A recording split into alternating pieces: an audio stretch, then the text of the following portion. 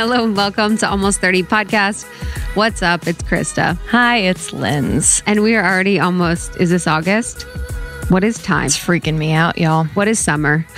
I was thinking about that. I'm like, wow, summer.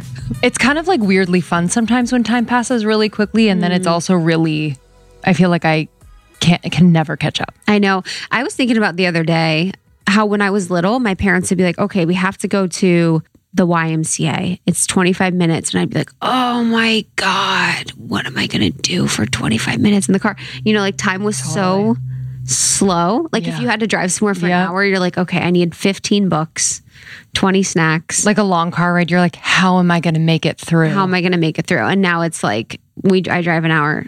And no problem. Here. No problem. Yeah, and it's no problem. That's and light. And actually I read this book about memory. I need to remember what book it is. But they talk about a lot of the reason why time goes by faster as you get older is because there's not a lot of new markers of changing of time. And I think I've talked about this before, but like when you're younger, you have all the grades that provide markers and everything's very different. You're learning about all these different things. Then you have high school, everything's very different each year. You know, you have 4 years, it's set. Then you have college. And then after that, it's kind of like a free for all. It's like your life is just like, all right, I have like 75 more years of this. And there's not new things Exactly. to experience. Yes. You're kind of like, I've done this before. Like, I think as a child, teenager, etc., it's like, ooh, okay. Like this is a big milestone in my life. And then, you're right. Those markers definitely make it kind of like, how am I going to get through 11th grade? 11th grade. So or when summer starts. Wow, 3 whole months. Countdown. Remember, I mean, there were countdowns for everything in my life. Yes. I'd have remember those paper calendars? You'd rip them off with quotes and shit. Or you'd have the chain ones. Oh, Did you ever make those? ones with construction paper? You'd cut little chains and you'd pull off one chain until Christmas or something. Yeah, never did that. Yeah. Fun. Classic. Arts and crafts in Ohio. Wow. Yeah, I know, honestly. Welcome to Ohio. It was like actually made out of hay. We actually had it in a barn. Oh, man. Are y'all ready for today? I don't know. It's going to be a good one. It's going to be wild. Yeah, it's going to be so wild. And a day when we have shaman is just a blast. And I was talking to Natalia yesterday, our friend Natalia Benson, who's been on the pod. We've been on her pod. She just recorded with shaman. She recorded with Shaman Durek on Friday and we talked immediately after. And she's like, dude, I feel like fucked up. And I was like, I know. Because whenever I'm with Shaman Durek, I feel like I'm rolling on ecstasy. Yeah. Because his energy is so palpable. And she was like, I don't even know what to say. Like, I feel like I'm so glad I'm talking to you about this because I feel like fucked up. And she's like, honestly, during the recording, I got these like crazy healings. During her recording, she said that Shaman removed this matrix programming that she had. There was like a programmed matrix spirit that was attached to her that is now gone. And Natalia says she feels free. He also did work inside her vagina, spiritually, it was just, she said it was wild. And it was just such a reminder for me of dude, I love this man. I love him. Love him. You guys will get to see this on YouTube as well. And we were on Zoom with him. He has this magical background. But I love the moments when Shaman, you can tell when he's kind of his child, inner child. And there's this smile and this beautiful softness to his eyes that is just it takes me in. I loved at the end, we were because we were talking about so many different things. And at the end, he was talking about how he loves country. And he's like, I love country. He's sitting on the porch, having a beer. And you guys, it was insane. It was the best. He starts singing country and it's just being such a goofer. He's just such a goof. Yeah, that's what I love. We're talking about Atlantis. We're talking about reptilians. We're talking about matrix programming. And then he's like, I love country music. I listen to it all the time. I'm sitting on the porch and I'm drinking a beer. And he does it was so cute too because he did he was slapping his leg. He was slapping his leg like he was sitting in a true country singer. A rocking that's what chair. Every country singer does. Yeah, and it was stereotypical country, but it was just... He's a breath of fresh air. And I think what makes someone so high when they talk to him is just his full out permission to himself to just rip and be himself and really allow himself to sing a country song out of fucking nowhere. Like just go kind of wild. And it's very liberating as the person on the other side of the conversation. Yeah, it just makes me happy. I love him. And then you guys might have heard, we had our first episode with Shaman Durek last year, probably around this time last year, which was so powerful. I think that was one of the favorites from the year before. Had the quote, Queens don't argue.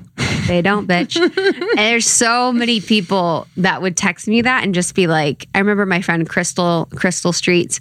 I just remember that really like changed her life. Like she still says that to this day. She's like, I literally no longer engage in arguments with men because queens don't argue. It's such a powerful energy when you do not react to what's being fed to you because the feeder thinks that you're going to react to it because you're an emotional woman. 100%, which is me. Which is totally me too. Looped right into that full-on reaction. Oh, yeah. Yeah, so we talk about Atlantis in this. We talk about 2020 predictions. We talk about sort of what's going on now. What else do we talk about? We talked about just on that like play and having fun. He really like focused on, that inner child's releasing of that inner child in your everyday is a part of kind of the collective healing as well. We talked about his love, his girlfriend, Marta Louise, which was really just beautiful to catch up with him about. I mean, this is such a huge part of his life now. And, being, within the royal family and just having a lot go on, but still remaining Shaman Durek. And we actually have a special surprise. So this episode Tuesday with Shaman Durek, we talk about his girlfriend, Princess Martha Louise. And then on Thursday, we have her on the podcast. So we have the princess on the podcast Thursday. So you'll get both of these two lovers on the show this week, which is super exciting. Their relationship is beautiful, fascinating. They've done so much to speak out against racial injustices, like injustices within just like culture. Yeah. Like the standards of which people in the royal family are held to are just so wild. And the way in which she's been treated by the press and the media is heartbreaking, especially after, coming out publicly dating Shaman Durek. It's been really hard for them both, but they've always managed to come through on the other end even more powerful than ever. So both of these lovers are on the show this week. So excited. And just a few orders of business before we get into the episode. One, we're on YouTube. I said that before, but I want you guys to subscribe to us on YouTube. It's fun. We're getting rolling, recording every single episode. So you get to see us, see our guests. It's been a blast. We're also creating other content on there that I think is really, really valuable. So check it out. And then we have our merch.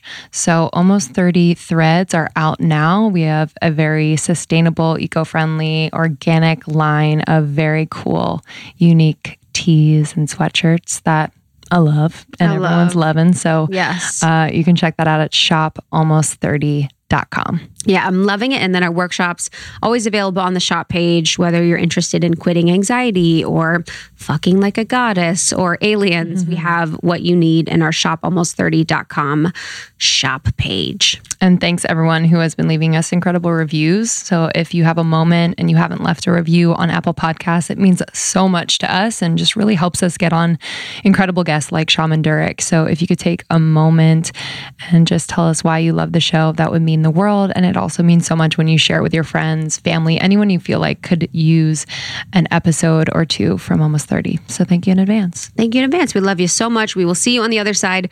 Enjoy this one. See ya. Yeah. So what's the energy you're bringing in today?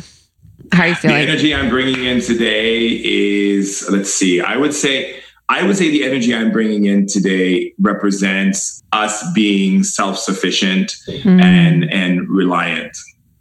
100%. And tell me more about that.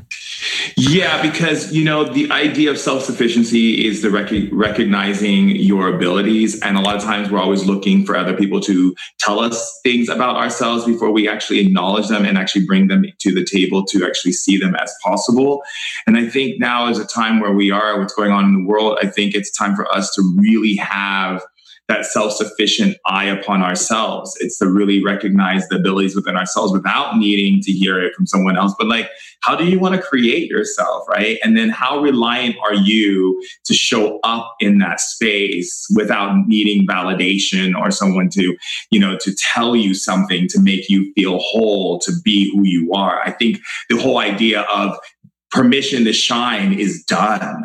And it's like shine on, and you get to decide how bright and how beautiful and how luscious and how magnificent that look, without someone saying like, you know what, your shine is too big for me. Well, then get your shine on, because I'm doing my shine, do your shine. And so that shine is really relevant of the energy, the light, the intelligence, the everything that you bring into the world as you. And all of the beautiful arrays of colors and energies and spectrums that come from you should not be held back dependent upon someone being comfortable or not comfortable. And that's really what it comes down to. I think what's so interesting about that too is like our world right now, like the various matrices that are set up are not set up to inspire us to trust ourselves. And so like what I'm wondering, like, I guess so simply, like, how do we break out of that on a daily basis? So how have you been able to, in your daily practices, prayers, etc., like been able to really break out of that? Because we are like so much on our phones waiting for that, like that validation. So I'm just wondering like what that looks like. I would literally say it's a commitment to the social grazing in yourself, because a lot of times when we think about crazy, we think about doing something that goes against the grain or being the black sheep or doing something that other people don't understand and that they might not like us or they might want to have us around or they might ostracize us.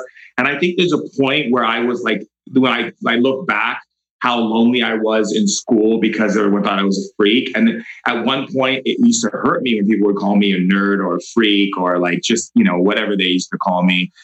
Because of the powers and the gifts that I have. And then I got to a point where I was just like, yeah, I am a freak.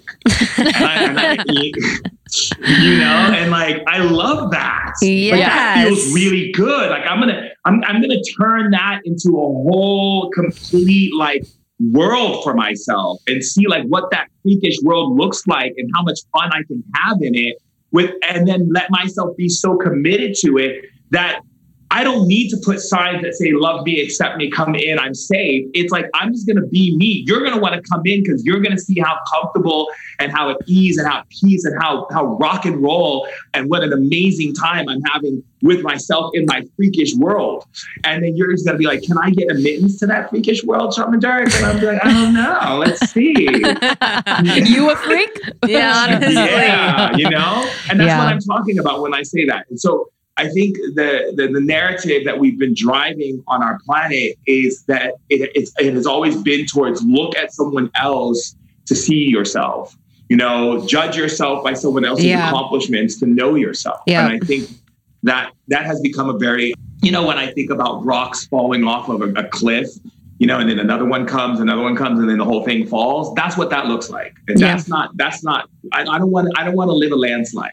No one wants a landslide. Who wants a landslide? Yeah. It's crazy too, in like the spirituality community, it's like, we talk about the sovereignty, and it's like the spirituality community can be almost the most distorted within the loss of sovereignty when you're in that in-between stage before you get to like actual true spirituality of like Taoism, Buddhism, Law of One stuff. So it's just so funny how it's like, it can be lost so much even in the community that thinks it doesn't lose it. Yeah. Well, I think the spiritual community is a bunch of malarkey, if you want my honest opinion. I think they're like bullshit, like really, because the spiritual community is the most judgmental community, more so than the ones who they think are the judgmental ones. Because in the spiritual community, it's not based upon you really acknowledging and holding that autonomy of inner independence. It's about like, if you're following the rules to look good and seem good and be health and wellness and portray this kind of image of like, I'm doing all these things. See my Instagram, I did a cold plunge today, and yesterday I did something with Wim Hof, and now I'm doing a shamanic retreat, and I just had a chia seed pudding, and oh my God, did you guys go to the drum circle last night? I know I did, and it's like, no. That's why I say like wellness is realness. And spirituality is just a bridge to true, like really evolution. It's like, what is spirituality? And that whole community is fake. It's real. It's not real. Because if you have to like peacock your spirituality, right? Because that whole peacocking thing, and I'm not, you know, I mean, I get it. Like people like to peacock. Okay, great, whatever. I get it. Right? It's hilarious and loving, and like just like, oh, you're so sweet, you're so cute. You know, it's like peacock yourself, right? You peacock your spirituality, but that doesn't mean you're spiritual, because spirituality is a bridge to evolution. It's not evolution. It's a bridge to evolution. And I think the key element here is to stop peacocking and start, you know, lit rocking. And what I call lit rocking is like, do it because you choose to do it, not because everyone is going to like you doing it. Mm-hmm. And with the, I guess, tell me more about the bridge piece, you know, spirituality being the bridge to evolution. Yeah, because a lot of times we forget that evolution is real. You know, it's a known fact that things do evolve, and the spirituality is the key to helping you open up perceptions or doors of perception. So it doesn't matter if you're chanting with your Bohanzin, or you're strumming your mala beads, or you're standing on a mountain looking at your ocean, or you're doing a yoga class, or doing breath work, or you're sitting with your friends pulling out tarot cards and laughing and giving each other readings and reading the book, or whatever it may be that you get into, that everyone likes to get into these days to keep that coping mechanism on high, right? It's about realizing that everything you're doing is just for you to open up more doors of perception. And so the more doors of perception, the more you're actually able to see, oh my God, like I am not this like boxed human being that the world has said I am. I'm actually a consciousness that can take any shape, any form, any color, anything I want to do. And all I have to do is just accept that that's who I am today. Like I could be talking to you today and be like, yes, girls, and the key to spirituality is for us to reference the point between separation and understanding the part of us that needs to come into wholeness. Or it could be like, you know what? It is so amazing, so rock and roll that we just learn how to like literally two-step ourselves into a whole nother dimension. Like I could be however I want to be. I could be soft, I can be mellow, I can be intense, I can be crazy, I could be my little boy, I could be a little girly type, I could be anything I want. That's the cool thing about spirituality, is that it's just a bridge to realizing evolution, and evolution has no shape, no form. It's whatever you want to say it is. So like, you know, like who like, I love that movie, Call Me by Your Name. It's like, Who are you today? What is your name? Like, what do you call yourself? Yeah, I think like one of the pains of being a human is thinking that you have to be that one thing, or that, you know what I mean? That you have to find that one thing, or find that one purpose, or find that one identity. And I just love that. I love that emphasis on just the dynamic of being so many things and existing in so many different dimensions, and like loving all of those parts of you. What have been parts of you that you've really grown to love that you once did not? You know, I would say the part of me that I've grown to love, or should I say not grown to love, but more of accepted into my dynamic, multidimensional structure of me, would be the ET aspect of myself. The ET aspect, I would also say the female, that took a while for me to get into. And I thank my dad for the opening on that one, because it was only so much I could see women being abused before the female in me woke up and the queen was like, I've had enough. You touch my sister one more time and there will be hell to pay. And so, you know, I had, it was like the male in me was there, but the female in me was sleeping, and she couldn't see, or the male wouldn't let her see the abuse upon her sister. And it was like only when I was willing to wake up the female in me to see what was being done to my sisters that I actually take rightful action and actually realize like, this is a hard no for me. And I'm sorry, I don't care. I don't care if you're my best friend, the way you talk to your wife. I literally will bitch slap you with a dollar bill if you keep talking to your wife like that. No, I'm not really going to bitch slap you with a dollar bill, but maybe I will. Who knows? That could be an interesting side of me.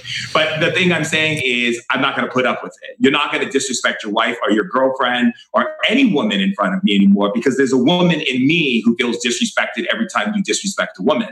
And so that woman in me woke up and was always there, but I wasn't letting her come through. And by letting her come through, it's even strengthened my relationship with my girlfriend, because I have such respect for her, because the woman in me has respect for her. And it's like, yes, sister, speak. Yes, yes.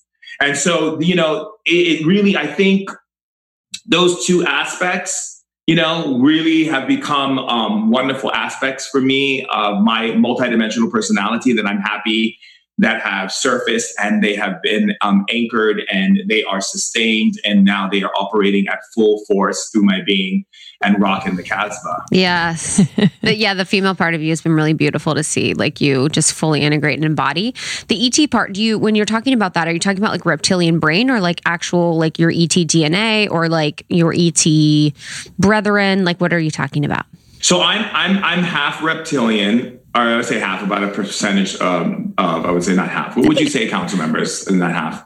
Like a third. Mm-hmm. And then the other is I'm Andromedian. I'm from Andromeda. Powerful. And so the reptilian part of me understands human structures and how to take them down, because we're masters at building structure. And the Andromeda side knows how to bring people to see their highest truth, like to see who they are in their essence, so that they are not being lost in the fold or in the swamp of other people's personalities and emotions, right? So I'm really good at taking a person, because of my Andromeda side, with the knowledge of my shamanism and with the knowledge of my little boy and with the knowledge of the woman inside of me, being able to see a person and see all of the amazing gifts that they hold, and then how do we preserve them so that they're not pushed away or silenced or repressed or oppressed because someone is uncomfortable with it, or because society says it's not okay to say those things, or that you get affected by someone because of. It's all based on you being able to be what you were born to be. And so as an Andromeda, we are a type of species that comes from Andromeda, and we operate on the idea of beings being able to express as they choose without any oppression or suppression. So I believe in true liberation, and liberation, not just from the sense of like from labels. I'm talking full liberation. I'm talking like liberation to the point where you are not putting any type of rules or boxes or walls or barriers to freedom and joy and pleasure and ecstasy and bliss and whatever makes you happy. Mm. And was it your who told you about Andromeda, or did you always know as a kid that was your home galaxy, or what was that like? Yeah, the voice that speaks to me inside that tells me that I'm integrated being, that all these different spirits, the things that I call my past lives really aren't my past lives, but they are my past lives because they integrated together to create me.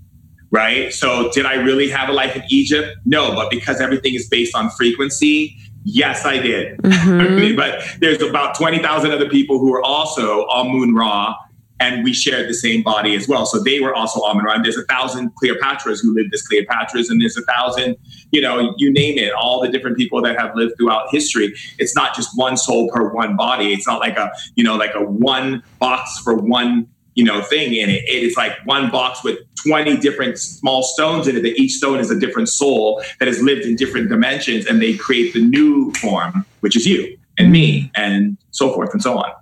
Has your soul ever lived through something like we're living through now? So July 2020 pandemic, there is, the Black Lives Matter movement. There is so much going on. So I'm just wondering, do you have remembrance of another lifetime similar? Absolutely. Many. Absolutely. Yes. Especially when I was an elder in Atlantis. I remember this as if it was yesterday. And different buildings. Our buildings are a little bit more Neanderthal now. Yeah. Our buildings were a lot more governed towards balancing, connecting with nature and being a part of nature, versus these buildings are toxic with all these weird materials that we're constantly breathing in, and the structures, the square structures. We didn't have square structures in Atlantis. Mm-hmm. And Atlantis was such a powerful time too. The use of crystals. I don't know if you remember that, but like the use of crystals. I remember everything. Yeah. Yeah. Can you talk a little bit about Atlantis? Yes. Atlantis was a beautiful place. It was where you would say, what would you say today? Atlantis would be a mixture of like the Caribbean and a lot of those, the Caribbean, Bahamas, those places, all those places on that area. So Atlantis was a place where we believed very strongly in cooperation through intellect. We didn't speak a lot.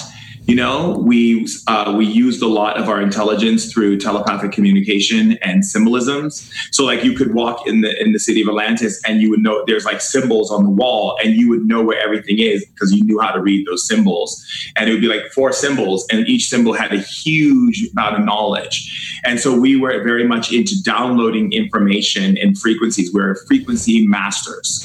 And Atlantis, we were really connected with nature, and we would use sound, and we would use like reflections and prisms from crystals, different types of prism structures. So like, to give you an example, is that we would have these 3 different enclaves, and in each enclave we have like different crystals that would be on top that would create the sunlight. When it would hit it, it would reflect into this kind of like a dome.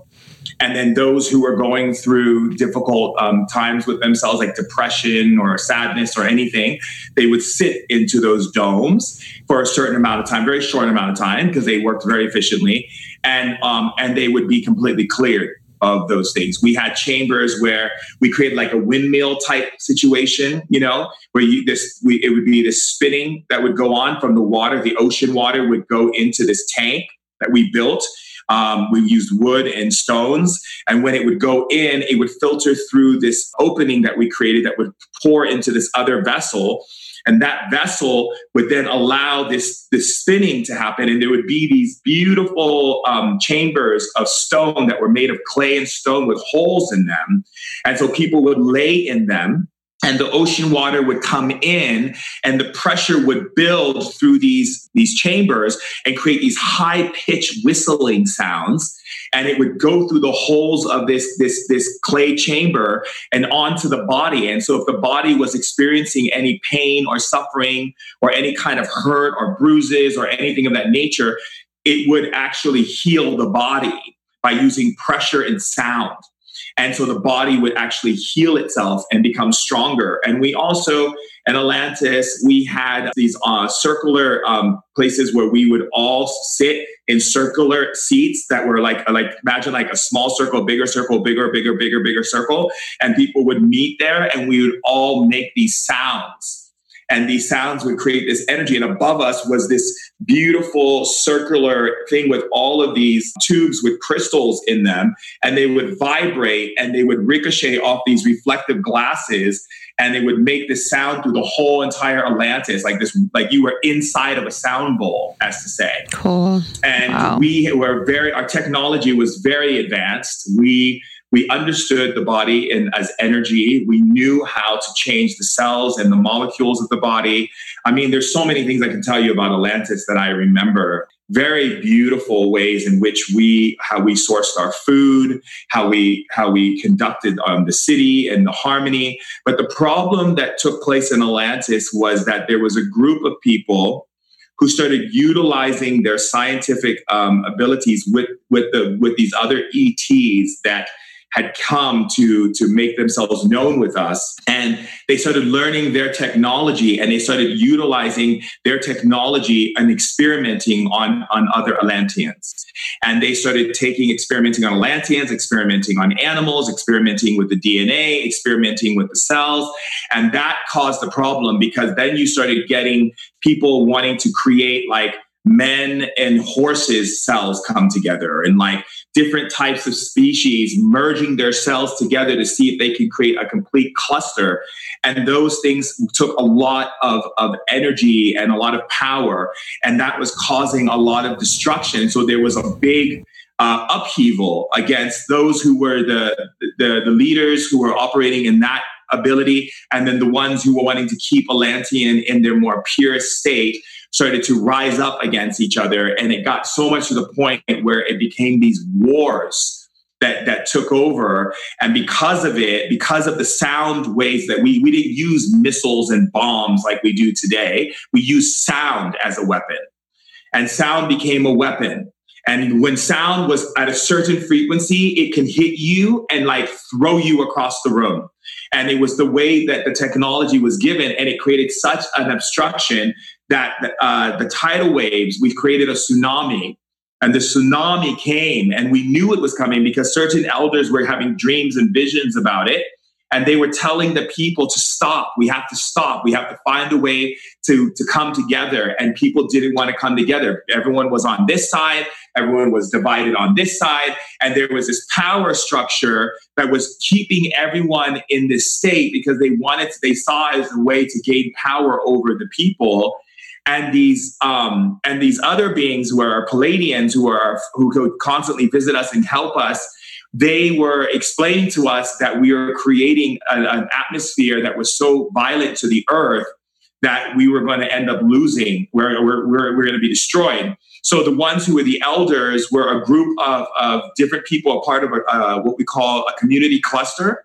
They were elders in the community that handled different aspects of Atlantis, from everything from the sea creatures to the healing stuff to the making sure that all of the sourcing of seaweed and different things from the oceans was procured in a certain way so the Atlanteans could eat. And what happened was they were alerted to merge to sit with the Pleiadians, and the Pleiadians gave up 3 of their ships as an ark to make it so that we could take the cell of every living thing and put it into containers that they could hold and take a certain amount of people, because they knew that we would be destroyed by the waters. And so they did that, and Atlantean people drowned. It was horrible. The waters were like ripped through the city, and people drowned, and there was no way for people to get out of the water because the whole thing went under. It cracked in the center and cracked all the way around the whole entire city. And you have to understand, Atlantean was on the water, but also went up into the mountains. And so all of that started cracking. So if you read the story of Noah's Ark in the Bible, this was Atlantis. This was the story of Atlantis, but it wasn't one man named Noah. It was a group of different elders in different pockets of communities. Think of like when you have a tribe and you've got maybe 20 tribes but they're all interacting with each other harmoniously. And then there's ones who are learning, and the ones who are giving the technology that was causing these effects, those are the ones who wanted to keep us enslaved. They want us to enslave ourselves. So they were manipulating. They were scientist type beings that we call Greys to this day. And they were manipulating some of the Atlanteans to turn against their own people. And that's what and then other ETs have come along, and they have been basically doing the same thing for a very long time, and still are to this day. I didn't know Greys were negatively oriented. They're scientists, so we don't look at it as negative. Right. So we have to understand, in the spiritual context, negativity is based upon your ideology of right and wrong changes depending upon culture and history and observation of creation and upbringing and knowledge and storytelling. Right. So we do not see things at that time as negative. They were scientists. Mm-hmm. And they were experimenters, and they like to experiment on DNA and cells.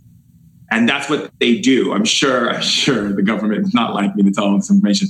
But yeah, that's what they do. And so that's what they were helping Atlanteans do. And not only Atlanteans, but Sumerians. Mm-hmm. And then, it just got out of hand. And a lot of times people think it's the reptilians. And the reptilians are not the ones who enslaved us. The reptilians are the ones who helped us create a structure that we can actually start building upon. Their structure, all reptilians do is create structure and create structures that fold onto one another. So, but these scientists who don't feel pain and don't have emotions, they are the ones who believe in seeing every species as an experiment. So they're like cargo traders. They go from one planet to the next planet, experimenting on the different beings, and then taking their DNA and merging it with other species, and then creating them and putting them on another planet and watching them develop and see what happens when they have these mixed DNA structures. Mm. And so they were responsible. When they go back all the way back into the times of the Anunnaki and the Mu people. Mm-hmm. Wow. I would love to talk about that divisiveness and the division and that power structure, and just how we see that throughout history, mm-hmm. and not just recent history, but thousands of years. Is there a purpose to that? Is that just kind of a disease within the system? How would you explain that? It's a mental disease. Because when I was a teacher on Atlantis, the ones who were operating with those beings and those scientists were not thinking about the harmony that we Atlanteans created with nature. They were thinking about how they can be smart and intelligent and raise and be more and how do I say, give themselves accolades off of their intelligence by showing that they created something new that no one ever saw before. Is that ego? The ego is not what people think the ego is. Think of the ego as the part that is here to anchor you to your reality. So the ego's job is just to take whatever you believe and make it real for you.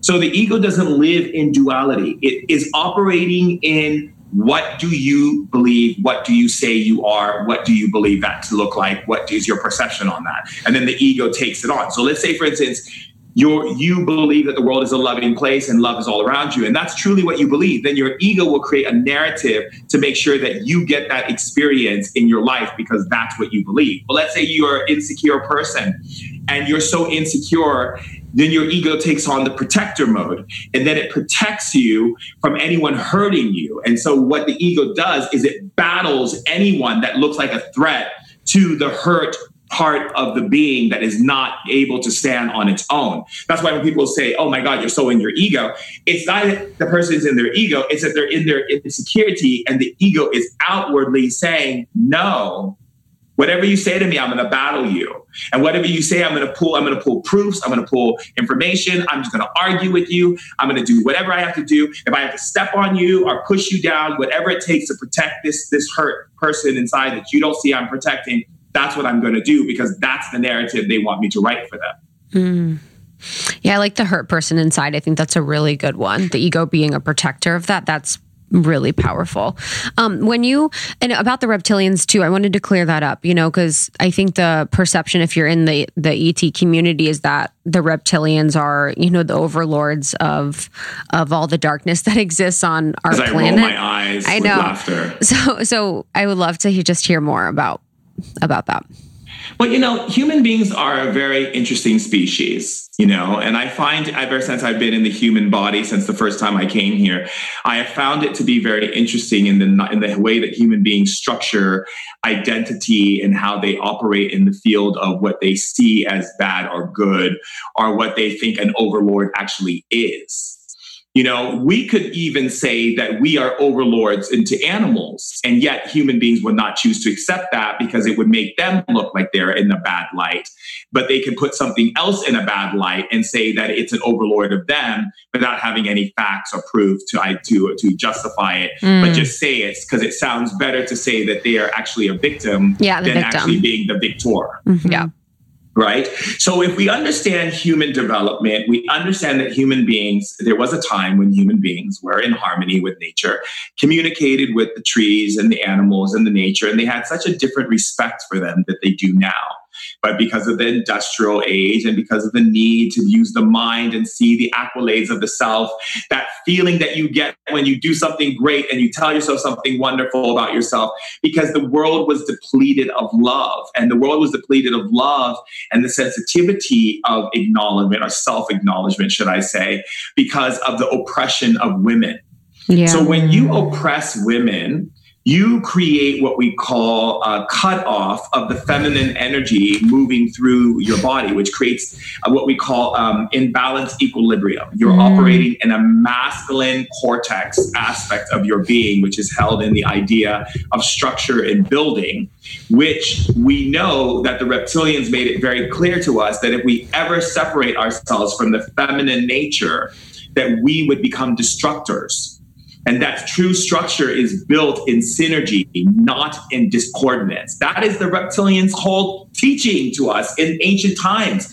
But human beings want to turn them bad because, of course, they operate in structure, and we think that the structure that they taught us is the one that we've been using. And so we think that structure is bad because it's holding us in some kind of enslavement.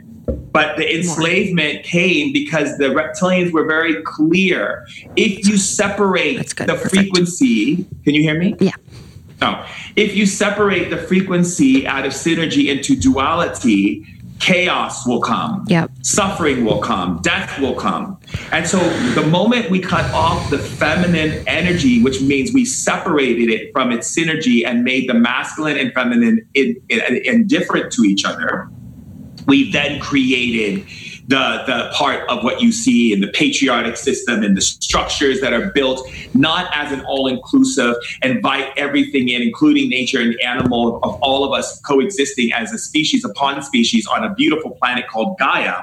No, we instead begin to operate in the idea of fear over that which we can't understand, because the feminine nature in synergy allows us to understand the in and the out as a whole, not as a separate. And so therefore we started to destroy, destruct, deconstruct, and we started more. If you ever watch a child start taking something apart, that's because they're operating outside of their feminine energy.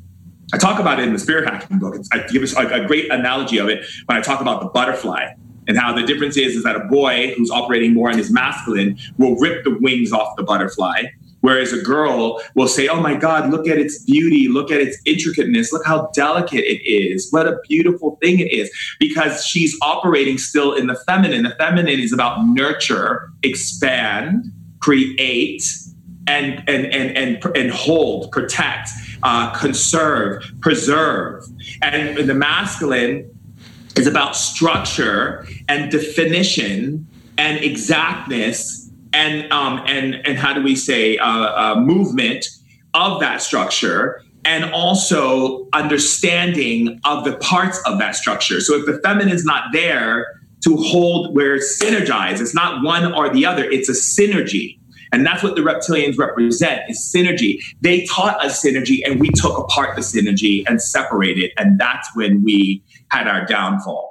That's when we were able to be easily manipulated by other species. And that is when we started taking ourselves down. That's when we started oppressing women who were wise and sitting on powerful thrones and helping guide kingdoms and helping bring wisdom and bringing knowledge to the villages and being the healers with the herbs and knew what thing to take from the earth and how to keep balance. We're getting murdered and killed and ridiculed and raped and pillaged because people were afraid of them and started coining them as witches and sorcerers and evil and, all these things. I mean, I can go back and show you, if we look at the history books, you will see that the same recourse of the human nature to keep giving itself mental accolades, to feel loved and important, has been the destruction of humanity, and not just humanity, of animals, and not just animals, but nature, and not just nature, but the structure of the way we think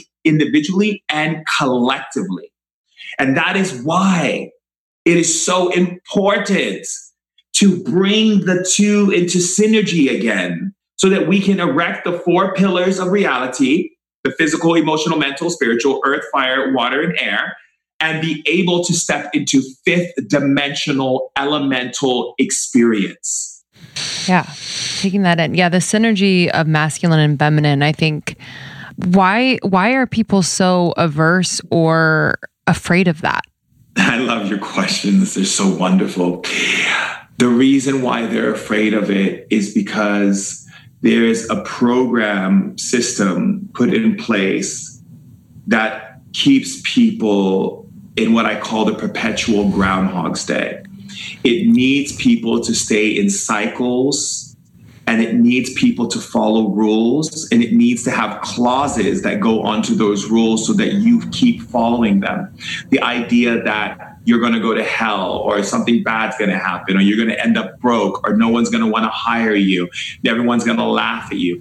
Everyone's going to think you're crazy. Well, I mean, again, we live in a world where the vacuous hole that we've created out of our own depravity has come from disrespecting women and not honoring their wisdom and their teachings to merge us back to each other, has created what we call this gap, this chasm, this void, where we think we are not loved unless, we think we are not valued unless, we think we are not someone unless. And so the idea of love's foundation is shattered.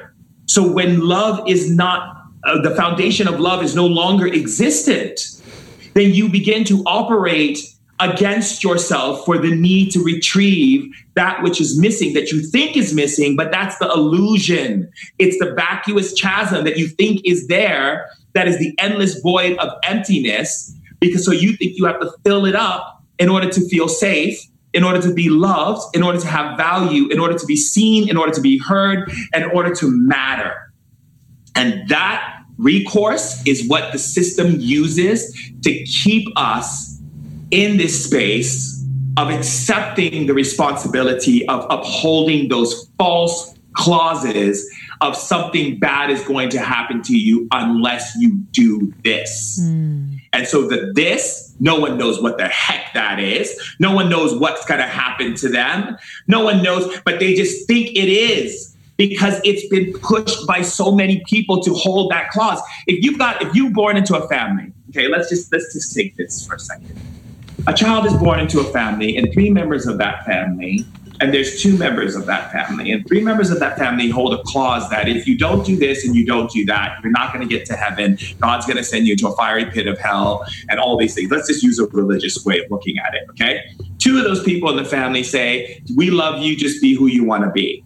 Okay. The fact that there are 3 people holding a clause, which is 3 authorities over 2, the child will generally go to the 3 and obey the 3. Because the 3 are it's called the dominated force by numbers. Now, this is something interesting. I really want you to hear this, okay?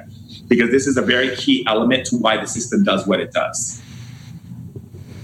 There is an old saying that says, when 1 or more are gathered, they're a power. Well, it's true, because each person holds in them a powerful source called resource and intellect and emotional frequency that is so strong that one person, if they choose, can change the world if they have a strong enough magnetic charge in their body.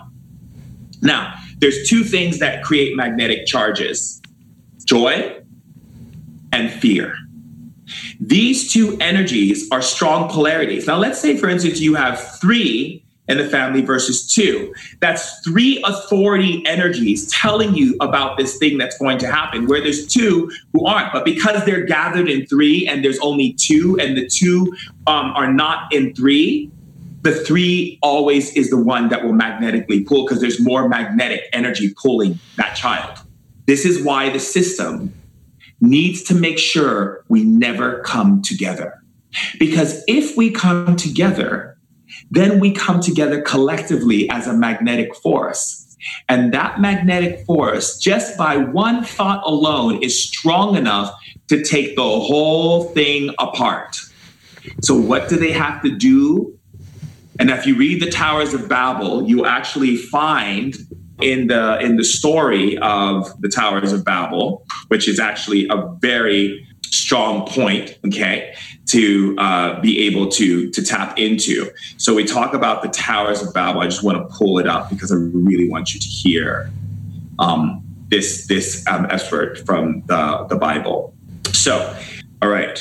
So it's in the book of Genesis, okay, and it talks about, hear me again, God observing the city and the tower, confounded by the people who gathered together as one to erect a tower to be as a god. And it says, look at them building a tower to be like us. Let us go down there and confuse them by shifting their language and send them scattering around the world. Who said that? This is in the Bible. This is in the book of Genesis. What? It's called the Towers of Babel. Okay. Now, if we understand this is, if you look at the tarot card, if you look at the tarot card, the tower, This is an example of the Towers of Babel.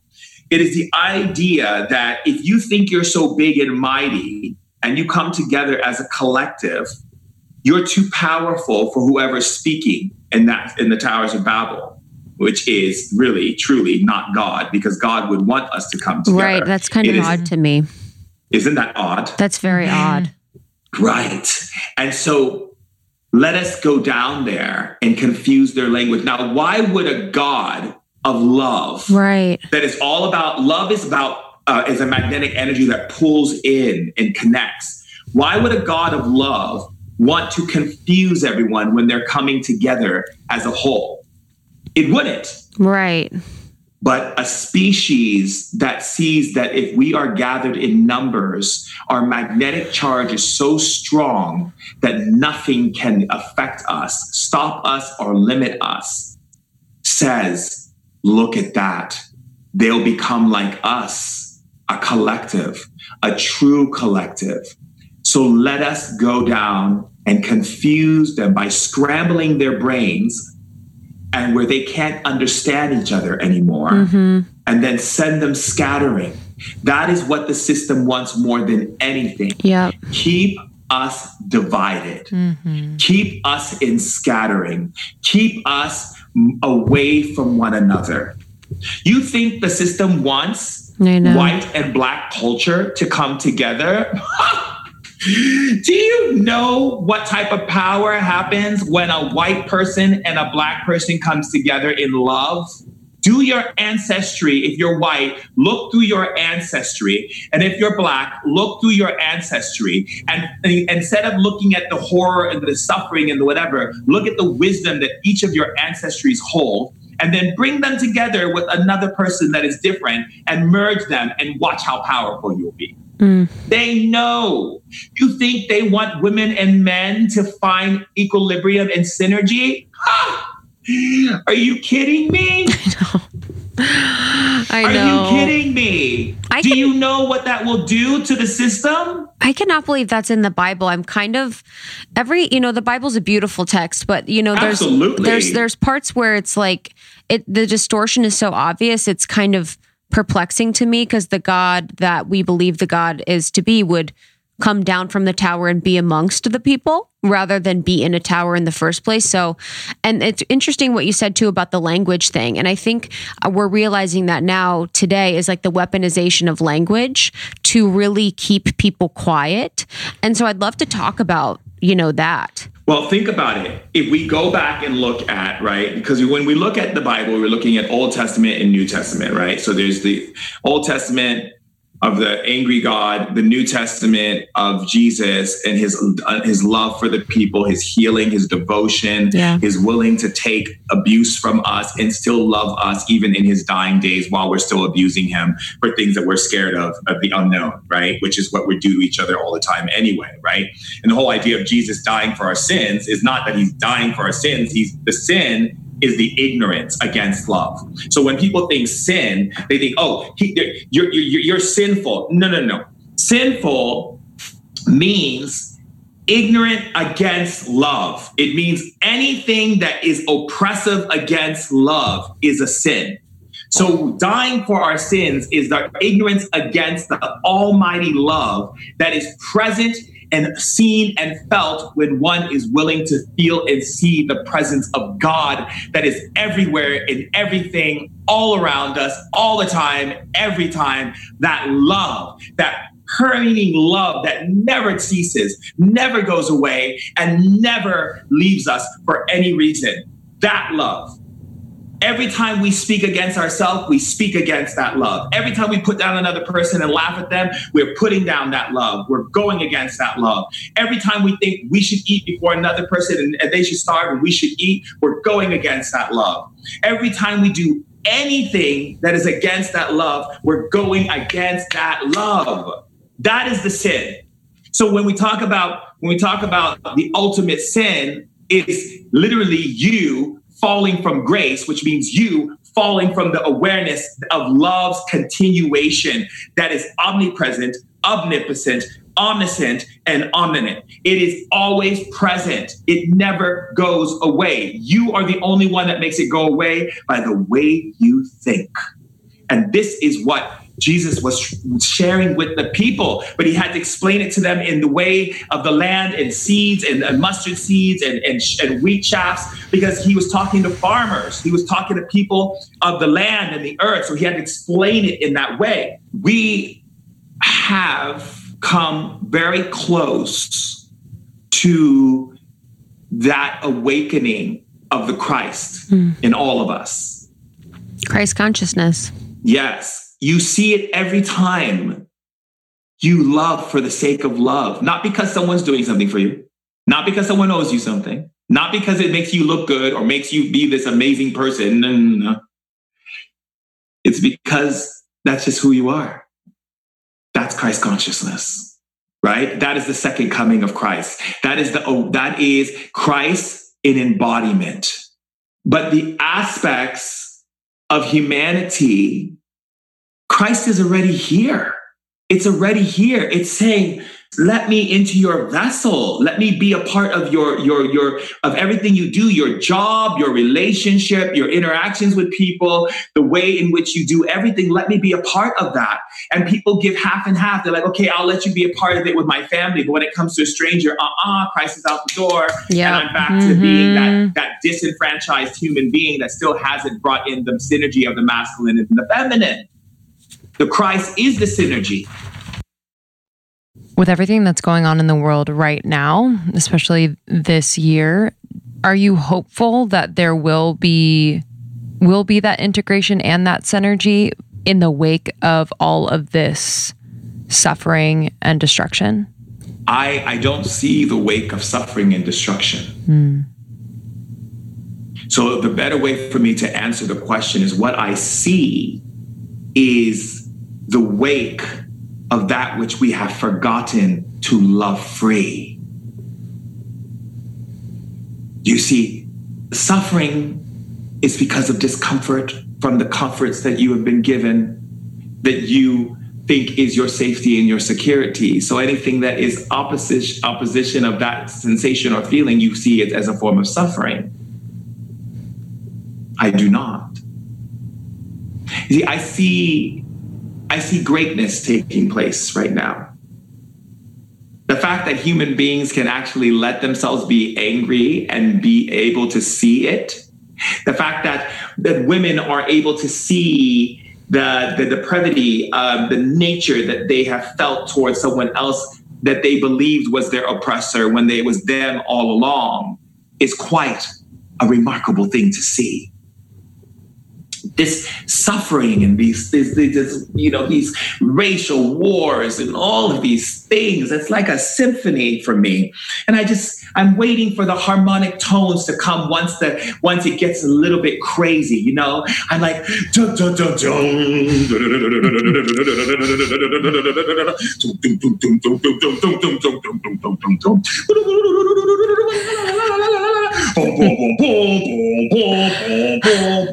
I'm just enjoying the symphony of the awakening of us realizing that you don't shift into a new paradigm unless you can embrace and transmutate, transfigurate, and transform the energy that was.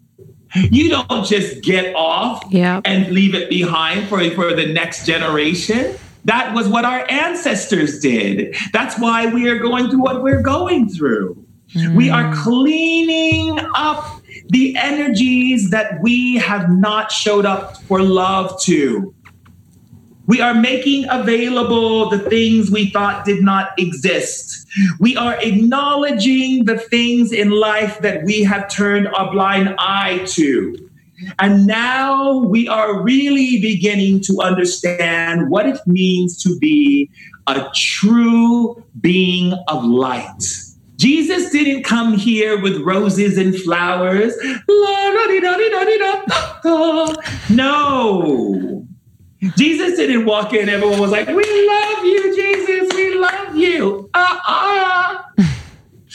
Jesus came in and people were like, you blasphemous traitor, you this, you're going to get yours. How dare you? You should be burned on the pillars and da-da-da-da-da-da and ba-ba-ba-ba-ba-ba-ba. How do you think we come to this planet for a vacation? This is not Turks and Caicos. This is not a vacation for the soul. This is not where we go in the universe for vacation. We don't go to Earth for vacation. We go to Earth to nudge people with love. We go to be what we call an interruptus in the frequency that is happening. We are a gentle reminder that there's something more behind that which people see. We have come here to be a person who's here to just interrupt the currents. So each of us add a little interruptus into it, and then we go home. And then it grows and builds, and the song changes. And all of a sudden, that very intense song that was like, boom, boom, boom, boom, all of a sudden becomes this wonderful, this very beautiful, orgasmic melody that is sung throughout the universe. And the earth itself begins to sing because we came in to interrupt the current. And we don't do it through force. We don't do it through yelling and cursing at people and going off, because that's what they want us to do. It keeps us divided. We do it the way Christ did it, through love, through kindness, the way Buddha did it, through love and kindness, generosity, engagement. I see you're upset. I see that there's things happening. How can I show up for you? You already know the storm is here. We're not here to stop the storm. We're here to let the storm rip everything apart so we can know what to give love to and then rebuild the new kingdom of the fifth dimension that is already here. And the blueprint's already here. We just need to add our light source to it to erect it. And that's it. Even the podcast that you have created is not what people think it is used for. They think you're just talking about a bunch of different things and sharing, bringing on guests and stuff. That's the illusion. That's the physical thing that human beings need to experience. There is code writing going on in your podcast that is opening up doorways inside of them that they may not even know that is there just by listening. These are the things we put our mind to at this time. Not this masquerade ball of people finally figuring out what's been hiding underneath the carpet. Well, get a vacuum, I say. Get a broom. What is this? I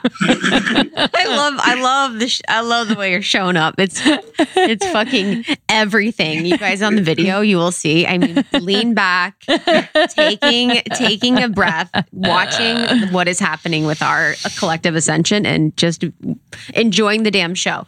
I want to ask as my last question. We talked about it on our live, but in spirit hacking, you gave people a pretty good insight into what's going on in 2020 and beyond. I would love just like to kind of give people tips for how to prepare, or what you see for the future.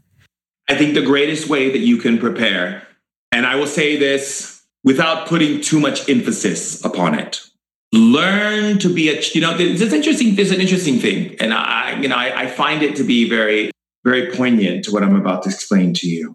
There was, we've gone through the whole Hitler and the Nazi war and everything. And there are times where soldiers would come through the different villages that were in shambles with tanks and everything. And then they would notice that the kids were still playing. And they still were playing and they're still having fun, even though there was this crazy war happening around them. And why do I say that? Well, I say it because of this. The key element is for you to see the situations that are taking place. Yeah, you can see them. However, you still must be that child who's willing to dance in the midst of chaos. Color and paint and smile and create and be innovative and find more ways to bring more joy, more laughter, more pleasure, more bliss into your lives, even when there is chaotic things happening around you. So that you become the child that when they roll through town and they see the buildings in shambles and the tanks and, all the loss and people who've left and died and moved on, which is you don't really die. You actually just move on because you're an eternal being. You're that child that they see that is what we call the spark of knowing that we shall continue. We shall go, we will live on. You are that child who's still being able to create amongst the chaos. And if you can remember that, whatever shows up, you're going to be fine. Beautiful. Man, oh man. I love it. I feel very grateful. Yeah. Love hanging with you. My last question, you're in love. I love hanging with you too. I love hanging with you. You're in love. your girlfriend and you are just symbols of not only love, but light and unity. And I know your story, but I would love for you to share just why your relationship is so important to you as an individual. And then also because you both are public figures, why it feels important to the collective. So I would say to you that for me, I've been through a lot of relationships, men, women, I've been through them all. I'm very, I call myself a soul sexual person. And with all the different people that I've been through, you always, when you're in a relationship, you always want to come home to a person where you can say anything, do anything, and you're loved unconditionally. And I used to look for that in those other relationships, and it wasn't there. And I realized that it wasn't there because I wasn't feeling comfortable being transparent. I was holding on to things that I felt guilty that they would judge me or not liking me or something they would see or find out, and that would probably be the end for them. But it was really my own judgments and my own end for myself. It was me not being transparent with myself. And it was when I realized that I only have this chance to show up and be transparent in my relationships was the moment Princess Marta walked into my life. And she said to me something really interesting, and I laughed one day. She said, I had to find myself in order to find you. And I said, babe, you couldn't have summed it up so beautifully. Because there's nothing more graceful and more gentle and more loving and more nurturing than knowing that you don't have to hide anything from the person you love. That you can talk about anything. You can scream, you can yell, you can get all crazy, and they still love you. Because they know that whatever you're going through is not about them. It's just your own triggers. And what I love about my relationship with her is that if I feel like I need to cry, she's arms ready to take me, and vice versa. She can say to me, I need to scream and yell right now because I'm so angry right now at you. And I'm not like, oh, really? About what? Which is what I used to do and get defensive. I'm like, please share with me everything. And then she can just say whatever she wants to say. And I just hold that space for her because I know it's not about that or me, it's about something greater that we're all navigating together. So whatever her wounds are, whatever her pains are also my pains and my wounds. And so by me holding space for her to see her pains and her wounds, by the graces of God, it allows me to see my own. That's the disadvantage that we have when people don't choose to be transparent in relationships, is that you really can't get the best you to merge because you're not giving the best opportunity for both of you to emerge because you're choosing to hold things back. Powerful. Yeah. And so your second question, you had two questions there, and so I want to answer to the second one. Being a part of the royal family that comes along with the relationship doesn't really, to me, it hinders our relationship only to the point where we let it hinder our relationship. And it's a graceful conversation, always talking about where we want to allow that to hinder us and where we should let it hinder us. And it shouldn't be a hindrance because of the fact that she was born Her Royal Highness Princess of Norway. And there is a grace to be had of choosing that, as I've chosen to be Shaman Durek. The grace is knowing that as she rises and she continues to expand herself more and more to her, what we call true liberation, she's able to liberate the people of her country, those who are ready to receive it and those who are capable of allowing it. When we get into that awareness, it makes it easier for both of us to be able to handle the arrows and the words and the comments and the press and the paparazzi and all the things that come along with it. Because we understand that we're doing it not for us, we're doing it for the people. So when I am able to restrain myself from losing it, when I've lost it many times on television and as well as in interviews, I think one interview on CNN, I cried. When I learned, that's what made me triggered. That's what made me cry. That's what made me get mad at the press when they did that. Now let me look at it in a different way and let me see that this is not about the press. This is not about the royal family. This is about how do I show up every day for the people. I'm the people's shaman. She's the people's princess. She's not just the princess of Norway. She's the princess who's on the spiritual level that we both are representing in the world. The first monarchy to talk and share about health and wellness and spirituality, and this first princess in all of the royal houses of her cousins, from England to Luxembourg to you name it, all her cousins, like one huge big family, to speak upon racism, to speak upon white privilege as a princess, to date and be in love with a man of color who is a shaman. If this doesn't get much Disney to you, I don't know what does. You know, and at the end of the day, every time me and her have a conversation, it's never just about us. It's about the people, the people. How can we best show up for ourselves so we can show up for the people? How best can we look at our triggers so we can show up for the people? It's this beautiful, loving relationship that we have with the community and with ourselves, and our relationship is enveloped within it. So happy for you. So happy. Truly. Thank you. So happy. Yeah. And just that piece about being yourself within relationship, it is so simple and like the most powerful healing experience, I think. Like to be able to be witnessed by another in all of you, like all parts of you, the healed, the unhealed. It's really beautiful. Thank you for sharing that. Of course. I can't wait for people to see video because like I just am like eating you up. Honestly. Eating you fucking You're up. The best. You're the love best. Oh, you know, I'm just a reflection of you and you're a reflection of me. And I love you ladies so much. So much. You know, I remember the first time I met you and I was like, those are my girls. Girls. Like Those are my girls. we were, and you have been so helpful for us, you know, through the years. It's like, it's crazy. I've always said it, like you really like help people. Like anytime I've ever needed you, you're like, yep, there right away. Like you've never skipped a beat. And yeah, I just am so glad. So if you guys haven't listened, the first episode we did, iconic. I mean, honestly, we need to make merch. Queens don't argue is like what Queens I hear. don't argue. Queens don't baby. argue. I honestly hear that regularly. It's like the quote of the century. So make sure to listen to that one. And then, yeah, where can our lovely community connect with you if they haven't already? You know, you can come into the healing temples on Fridays. I charge $10 for 30-minute healing. The healing is intense. It can vary between you, like you're on an ayahuasca ceremony or you just went on a big acid trip. And some people, it's life transforming for a lot of people.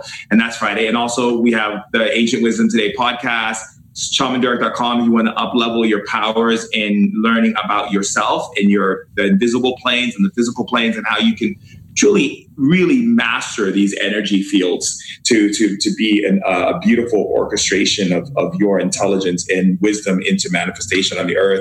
We have the Shaman School and it's great. So, and Instagram, of course, as the New York Times just did a thing saying I'm the shaman of Instagram. I thought that was quite interesting. Very matrixy, but I'm grateful. Hey, if the Matrix is going to feed my ego, I'm fucking in. Whatever. That's what Tanya said. And and it was really funny because when they followed me around for like a month, early February. It's coming out, and it came out now. And it's really funny because I remember thinking back, one day I'm going to be in the New York Times and cross over to the mainstream even bigger. And it's here. And it's interesting how it was never about me hustling to get there. It was always about me just like, there's something that my friend Gwyneth Paltrow said to me that changed my life. She's such a wonderful instrument mentor for me in my life. And she said to me, it doesn't matter what people say. Never read anything about yourself ever. Keep your eye on the tiger. Focus what you're doing and everything will come to you. She's like, you don't need to push. You don't need to fight. You don't need to do anything. It will all come to you, brother. And she said that to me and I follow that. And it has helped me so much. And I love having people in my life who give me those beautiful seeds that I can plant in my consciousness and grow beautiful trees and flowers and just beautiful succulents. And I just love it. It's just like, and it's, it's so great. And I think we need to realize that our words are seeds, and every time we speak, we're planting a seed into consciousness. We're planting a seed into someone's emotion. We're planting a seed into the earth. When we want a harvest that is delicious and wonderful, and it supports everyone. So I always say, just the words alone is important, and just where you put your mind, because every time you put your mind in something, you're pulling those in, and those are seeds that you're taking in to yourself as well. So what type of things, like someone writes something bad about you, that's like, just don't put your mind to it, because that's a seed that they're trying to plant in you that's going to grow some kind of weird, like, I don't know, some kind of morphed, like, I don't know, weed that one maybe hasn't even been created. But the point I'm making is that you don't want weeds in your beautiful conscious energy, right? You want beautiful flowers that smell succulent and honeysuckle and yumminess and right? And that's what you want, right? And those are the things. So when you watch TV, say, okay, these are seeds going in me. When I hear that's why I love country music, because I love country music. Those are seeds that fill me up. When I see country music that is like degrading to women, I'm like, oh, I don't want those seeds in me. And so, and so like every week, I'll sometimes send a country music song to my girlfriend and be like, oh, you got to listen to this country song. It's amazing. And then she's finally started getting in the country, and she's like, wow, I see why you like it, because it's like, it's home. It's home. It's like, it's real. It's like, I'm on the porch. I'm with my dog. I'm sitting down and looking. Done. Life doesn't get better than this. Yesterday, I went to the barn and hold myself down all night, y'all. Life doesn't get better than this. Life doesn't get better than this. Yeah. Sometimes the greatness of life, like even when Zach Brown Band sings, he's like, I'm just going to pull up my chair and let the water hit the back of my chair, and I'm going to have my beer, and I'm just going to look out at the water. And that, like that's life, you know? It's like, that's in the sand with the life. Beer. That's life, baby. Not being on some red carpet when everyone's like splashing things in your face. I'm like, oh no, I'd rather be on a horse with my girlfriend, riding with the kids, having our summer rides, walking and being in nature, being on the earth, just sitting back and sitting on a porch with some friends and listening to some good country music, and everyone's just playing cards and having a good time. That, to me, that is what life is, Yes. That's how I know I made it. I know I made it when I have those experiences. And that freedom, 100%. to do that. Oof. Yes. Life doesn't get much better than this. Life doesn't get much better than this. Life doesn't get much better than this. I love you. With the two girls on the podcast. Life doesn't get better than this. Dude, this is what I needed. I know you're tempting me. Now you're making me want to go literally to the beach right away. There you go. Yeah. Oh, love you so much, Dirk. Thank you. I love you too. Thank you. I love you too. We'll talk to you later. Say, like, the words love doesn't even describe it, so I just say Amala Ashe. Thank you so much, Shaman Durek. You can find Shaman Durek online at Shaman Durek on Instagram. And shamandurek.com. His book, Spirit Hacking, is an incredible read. So grab it. And he has a podcast, Ancient Wisdom Today. Thank you so much. And we'll see you next time. See you soon.